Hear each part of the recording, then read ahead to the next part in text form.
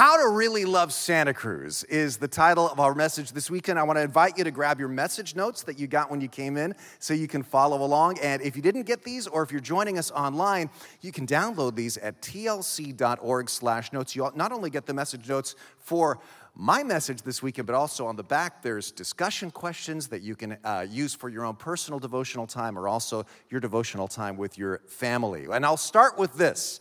The Mysterious Benedict Society is a children's book series that first came out in 2007, and it's now a new TV show. It's a series on Disney+.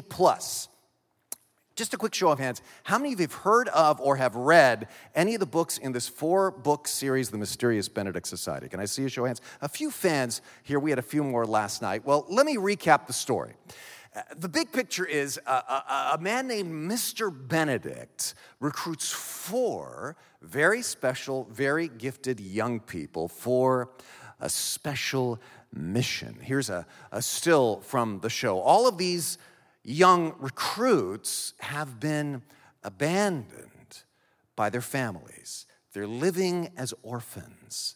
But then they're chosen by this father figure, Mr. Benedict, to help save the world from a creeping despair that is taking over the planet.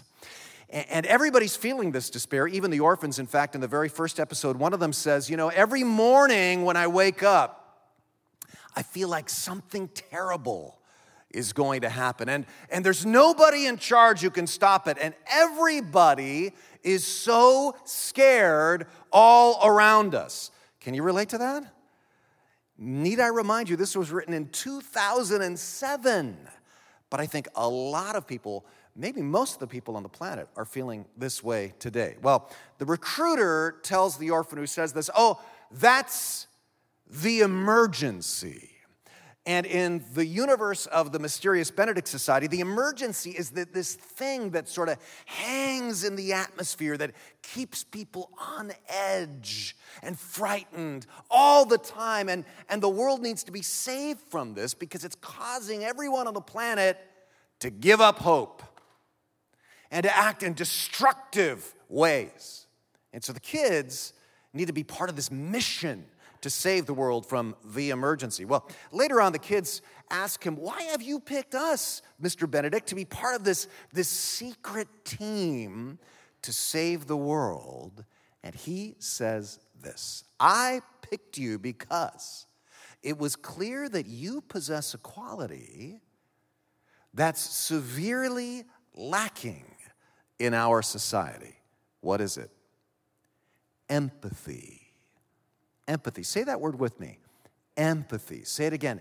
Empathy. He says, you see others. You care for others. Would you agree with me that empathy is almost like a superpower that is very, very needed right now? I think that book predicted our world today in some eerily accurate ways. In fact, would you agree with this? People around the world right now are behaving in toxic ways. Would you agree with that? Ungracious ways, combative ways, self-centered ways, even Christians. But God has called you and me higher. In fact, you could say that God has called us to be part of His mysterious society, to come against that hatred and fear with empathy and grace. The problem is that it's so easy for us all to be distracted by the emergency, and there's always a new emergency. It's so easy to get distracted from God's mission by all of the chaos and the strife all around us. And so what we're going to do this weekend is we're going to study a powerful passage of Scripture in 2 Corinthians chapter 5, starting in verse 14. What this is all about is this. Once a year here at Twin Lakes Church, we re-examine and refocus on our mission as a church. Why does God have us here as Christians on the planet? And this is one of the many verses of the Bible, one of the many passages of Scripture that talks about that. If you are joining us for the very first time this week, I think you picked a great weekend because this passage is all about what you could call the DNA of TLC. And here's what I'm going to do. I'm going to read this whole section through once, and I want to challenge you to listen carefully, because this passage is kind of like God telling all of us misfits and orphans that he's chosen from all around the planet, this is the task to which I have called you.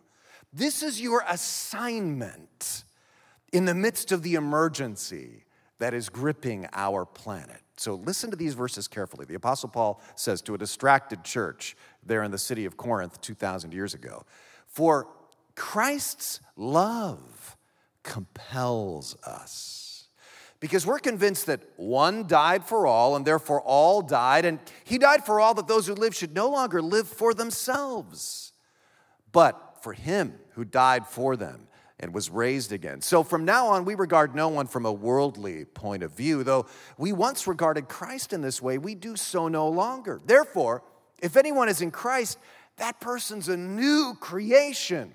The old is gone. The new has come." Amen? All this is a what?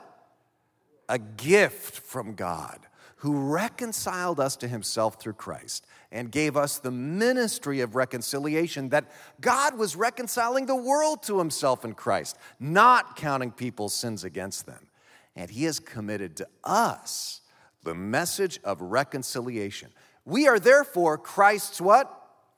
Ambassadors. You heard Miss Yolanda talk about this just a minute ago. As though God were making his appeal through us, we implore you on Christ's behalf, be reconciled to God.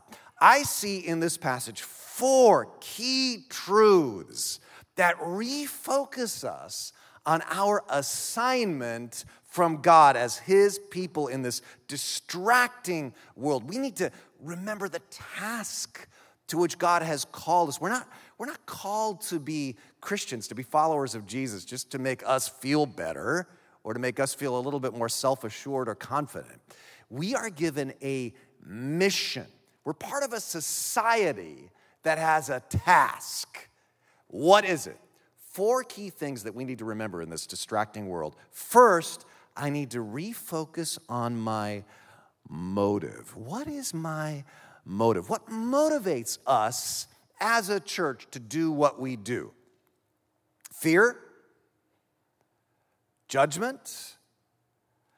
Paul says, in fact, read this section of this verse with me. Let me hear you say this. For Christ's love compels us. Read it again. For Christ's love compels us. What does it look like to be compelled by love? I was speaking once at a conference in Uganda for missionaries. All kinds of missionaries were there. Pastors, traditional missionaries, also healthcare workers, all kinds of missionaries. So after one of the sessions, a young woman named Ellie comes up to me. She's in her mid-20s, and she's just weeping. And I say, "Ellie, what's on your mind?" And she said, "I had to leave them." I said, what are you talking about?" Well, it turns out that Ellie was part of a 5-member missionary team. They were all medical health workers, and they were assigned to a very remote village in northern Africa. This village was so remote, so removed from what we would call civilization, that they had never before even seen plastic. That's quite remarkable, isn't it? Well, they had served there for a few months when the village elders called all 5 of the missionaries together, and they told them, "Okay, we just have to let you know we're going to kill you one by one day after another, starting tomorrow, because when you got here, a drought started, and we had plenty of rain before, so it's clear that you stole our rain, and so we're going to sacrifice you to the rain god until the rain comes back." This actually happened just a couple of years ago. So they had to flee for their lives in the middle of the night. And as Ellie finishes telling me this story, she's just shaking with tears. And I figure, well, poor thing, she's scared to death. She is traumatized. And so I start to tell her, "Ellie," I mean, this is so dumb in retrospect. I say, "Ellie, let me just give you some tips on how to handle fear. Like I know, my biggest fear here in Santa Cruz is like falling off my paddleboard or something. Let me give you some tips on how to handle fear."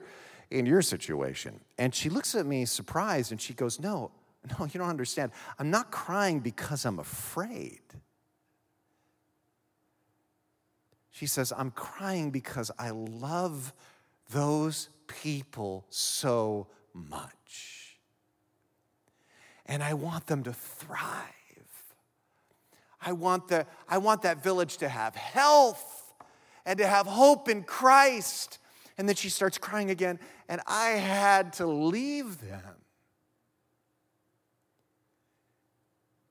That was a soul compelled by love for people who threatened to kill her. And by the way, she did get back to them. And as far as I know, she's still there ministering to these people because she loves them so much. And I heard that and it just struck me. What motivates me when I think of Santa Cruz and wanting to minister to Santa Cruz or to change Santa Cruz? What motivates you? Are you motivated when you think of Santa Cruz County or the state of California or the nation? Is your primary emotion, irritation? Well, kind of like how messed up it is. Or is your primary emotion fear about all of the sin and the danger you see around you? Or is your primary motive kind of a sense of rightness? Like they're so wrong and we know the truth. I mean, there's a portion of truth in all of those reactions. And I got to be honest, I feel all of those things at times. But what Paul is saying to Christians who lived in a Roman society where they could have responded in all of those ways, he's saying, but what ought to compel us as we think of our culture, as we think of our neighbors, as we think of the people around us, what ought to compel us as we look at the homeless people in our neighborhoods? What ought to compel us as we look at the drug addicts in our neighborhoods is love. What ought to compel us as we think of our neighbors is love. Because you know what? People can tell what motivates you. People can tell if you're talking to them out of a sense of superiority or judgment or fear or love. When I think of Santa Cruz, am I moved to irritation or am I moved to tears? Am I heartbroken with love? That's a question we all need to ask ourselves as we refocus on the task to which God has called us. And then the second thing we need to do is really refocus on our mission, our assignment, the reason that we were chosen as Christians. This is so important, and here it is from God. Paul says, I don't know if you caught it in 2 Corinthians 5:20. We are, in fact, read this section of this verse out loud with me too. Can I hear you? Here we go. We are, therefore, what? Christ's ambassadors. Say that word with me again. Ambassadors. Ambassadors. This is so important. Paul did not say, we are therefore Christ's pit bulls. Or we are therefore Christ's, guerrilla warriors. Or we are therefore Christ's judges, even though the way a lot of Christians act, you'd assume that that's what's in the scripture. No, we are ambassadors. Another way to put it, we are diplomats. Now, think of how that changes everything about our approach to our culture around us. Because guess what? Diplomats are diplomatic, The way diplomats respond in their countries is out of grace, not harshness, humility, not pride, empathy, not judgment. In fact, if diplomats don't respond this way to a country that they're assigned to, they're probably going to be fired.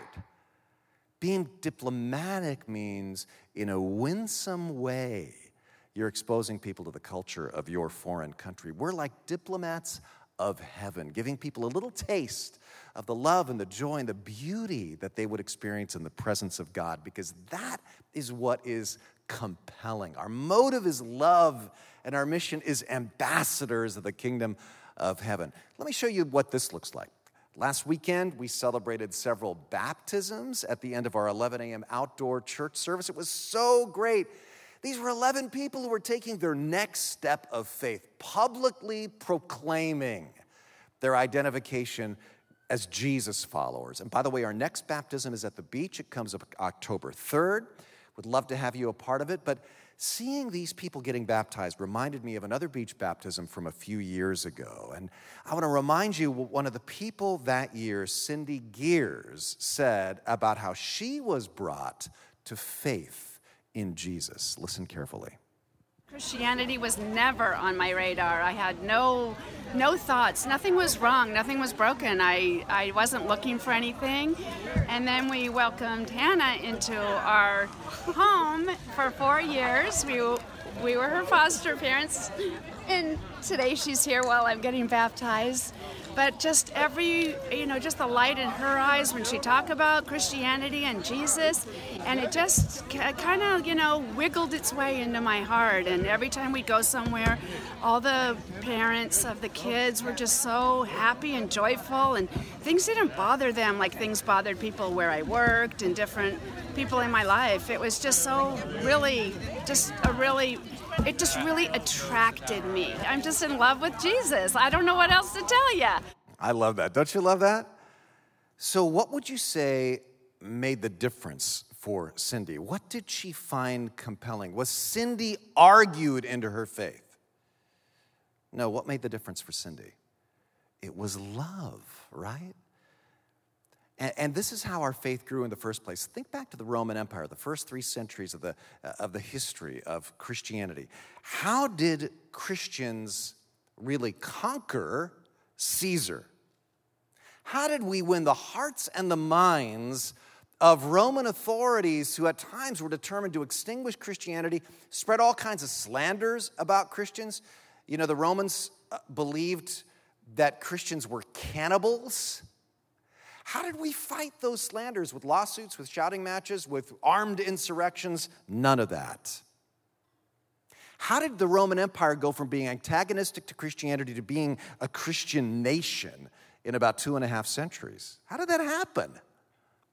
There's a brilliant guy named James D. Hunter. He's a history of religion professor at the University of Virginia. He has a book published by the University of Oxford about the 4 historical Christian approaches to culture. This is so good. He calls them domination. That's when, through political power, Christians tried to get even unwilling people to follow biblical standards. Domination. Assimilation. That's when Christians, tried to be so relevant to the culture that they basically became just like the culture and started losing Christian distinctives. Withdrawal, that's the instinct to withdraw into smaller and smaller communities and circle the wagons and cocoon into tight little Christian communities to stay safe from the world. And he says the problem with domination, assimilation, withdrawal is they all historically seem to work at first. But they end up collapsing on themselves and weakening the Christian witness in the community and weakening Christians too. He says this as a historian, I don't even know if he's a believer, as a historian, he says if you look back on the way Christians interact with the world, these things don't really last. He says the only approach that lasts, and in fact this is the approach that changed the Roman Empire, is what he calls faithful presence, where Christians stay in their community even through epidemics and pandemics, even through fire and flood. But they show, I'm there for you. Even though you might hate me, I'm there for you. Even though you slander me, I'm non-retaliatory, even when you persecute me. And over the centuries, this is the only approach that builds up the church, that improves the church's witness, and in fact ends up changing society for a long time. I looked at that and I thought, faithful presence? The way I see it, that's just another way of saying ambassador. And this is exactly one of the reasons why every fall we do what we call acts of kindness. You'll be hearing more about that this fall, like raising money for the food bank, like cleaning the beaches, like recruiting people to be foster parents. You can get more information about our fall acts of kindness by going to tlc.org/AOK. Get that? Acts of kindness, kind of like the way that turned out. tlc.org/AOK. Why do we do this? Because we believe good deeds lead to goodwill, that leads to openness to the good news in the long run. Faithful presence. That's how we can be ambassadors to Santa Cruz. That's our mission. So I really need to remember my motive is love. My mission is ambassadors. It's diplomacy. But I also need to refocus on my message. My message. And Christians can really mess this one up. I want you to think back on those scriptures. Look at the one word that the Apostle Paul keeps repeating. All this is a gift from God who reconciled us to himself through Christ and gave us the ministry of reconciliation, that God was reconciling the world to himself in Christ, not counting people's sins against them. And he has committed to us the message of what? Reconciliation. You think he's trying to get a point across? In a word, our message is reconciliation. You know what that means? Heard an old joke last week about a couple that was married for 50 years, and they decided to move out of their big place into a smaller home. And as they're boxing things up, the husband finds a shoebox under his wife's side of the bed.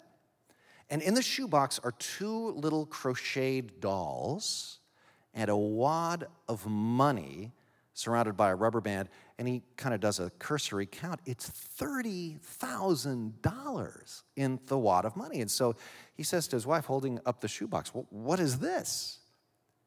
And she says, well, 50 years ago when we were married, my mama told me, if you ever get into an argument with your husband, don't take it out on him. Just take all that negative energy. Don't say a word to him, and just kind of crochet a little doll. And the husband sees that there's only 2 dolls in the box, and he feels pretty good about himself. 50 years of marriage, only 2 arguments. And then he asks, but what's with the $30,000? And she says, well, whenever I finished a dozen dolls, I would take them down to the craft fair and sell them for $10. That is not reconciliation. That's sublimation, right? That's sticking your head in the sand. God does not sublimate when there's a rift between us. God reconciles. God makes things right. Reconciliation means making enemies into friends. Imagine something. Imagine a rift between you and a friend, and you want to make it right. So you don't like that tension. But you know what? You're kind of afraid to even reach out to your friend because you think they might hate you or something. And so you choose to live with that tension. We've all probably been there. And then one day, there's a knock on the door. And you open it up, and there's your friend. And your friend says, I wanted to take the first step to tell you I miss you, and I love you, and we're okay. That is what God did. For you and for me, the Bible says there was enmity between us and God. But God came to earth and on the cross, on his initiative, took that huge step of reconciliation. In fact, I just want to speak to a minute to speak to people who today might feel distance from God. You feel lost, you feel guilty. In fact, you know you blew it, perhaps recently, perhaps a long time ago, and you almost didn't join us today because you feel so unworthy. God is here now to reconcile with you today, in this moment. Like that song that we sang earlier, Jesus sought me when a stranger, wandering from the fold of God. Jesus sought you, the lost sheep. You just have to open the door now that you hear him knocking. That's reconciliation. That's such good news. And Paul says God has committed to us that message of reconciliation. This is so important because our message is not behave. If you ask most people who are not Christians, who don't normally come to church, kind of what's the message of Christianity? If you look at all the surveys, roughly 90% of them would summarize it something like this. Well, if I go to church, their message is behave. Be better. That's not our message according to the Bible. Our message is be reconciled. And once we're reconciled to God, then our soul is purified and transformation happens.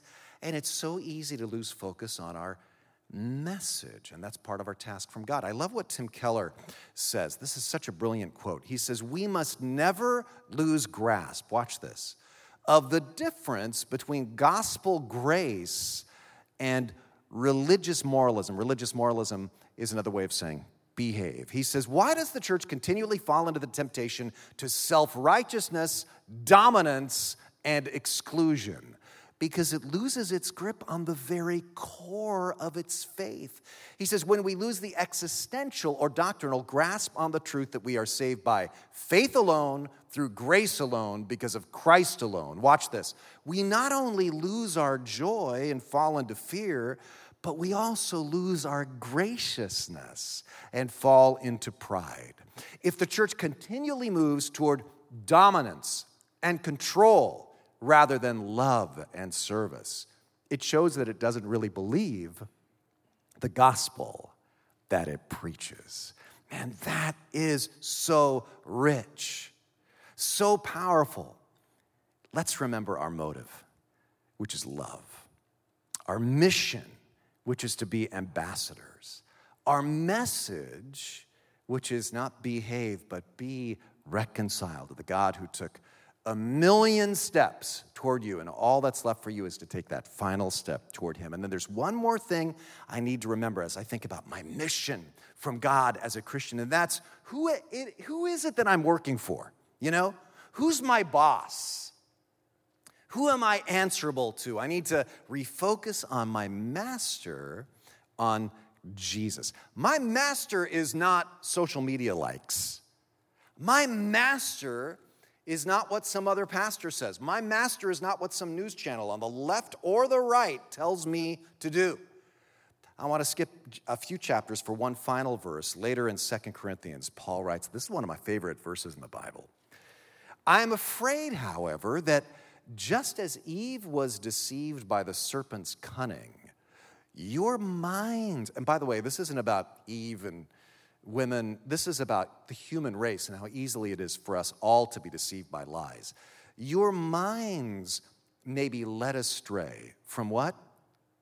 "Your simple and pure devotion to Christ." Say that line out loud with me.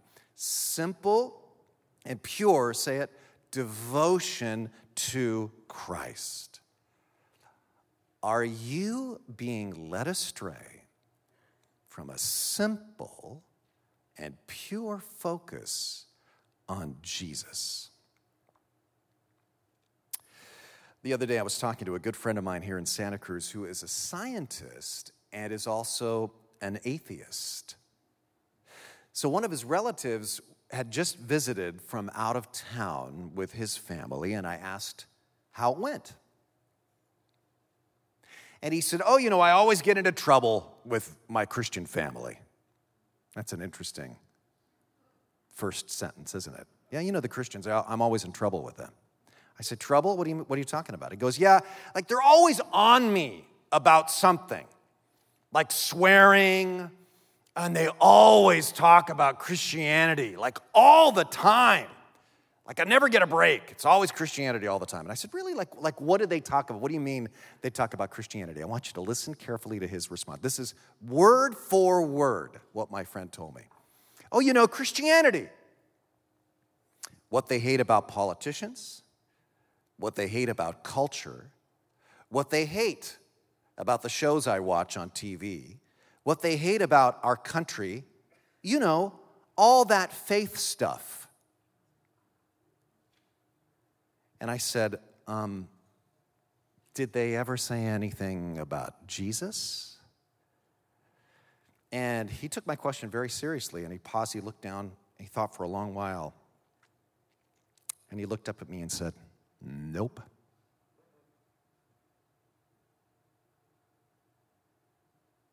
I wanted to cry. Because in his mind, what is his relative's faith stuff? Politics, culture, TV, language, and nothing about Jesus. Now, don't get me wrong.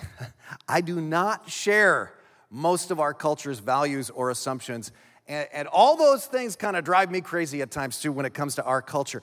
But we can't allow even our frustration with the way our culture is going distract us from, and it's such a distraction, from our pure and simple focus on Jesus. Because what's that's going to do you remember James D. Hunter's four-point rubric about the way Christians approach culture? What that's going to do is it's going to tempt us to respond to culture with dominance, with assimilation, or with withdrawal. Because we're so focused on all these things that we don't like or we're afraid of or we want to be accepted by. Don't focus on those in any way. Return to a pure and simple focus on Christ so that you can live as a faithful presence in your neighborhood. Really, all four of these points are accomplished if we just do this last one. Retain a simple and pure focus on Christ, because he's not only our Savior, he's also our model. As Tim Keller says, one final Keller quote here, he says, think of how God won you over, not by taking power, but by serving you. Not with a sword in his hands, but with nails in his hands. Not coming to judge, but coming to bear judgment. And that's the model for us. How to really love Santa Cruz is how Jesus loved us.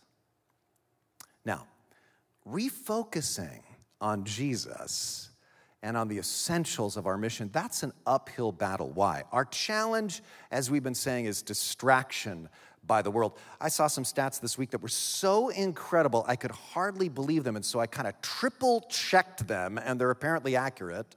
The average American spends 6 hours a day consuming media from a screen, and this does not count time working in front of a screen. This is recreational screen usage, like binge watching shows. Adrian talked about it, scrolling social media, doom scrolling.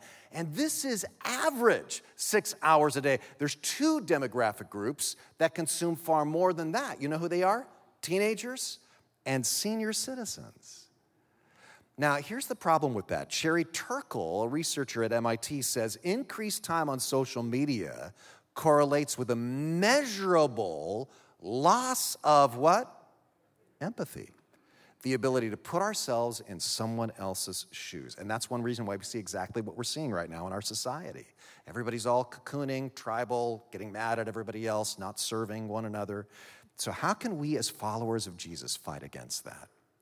Of course, the solution, if the problem is distraction, the solution is a refocus and immersion in the Word. And this is exactly why, as you heard Adrian say during announcements, we're launching this immersive series, Faith Forward. It is a verse-by-verse study in one of the most profound chapters of the Bible, Hebrews chapter 11. I'm going to preview it next weekend, then it starts the next week.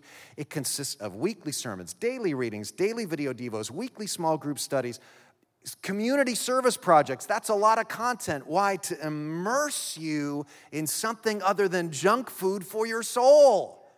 To immerse you in something more positive than angry talk show hosts and bigger than superficial binge-watched TV shows, to refocus us as a church on these four things that we've been talking about in this message.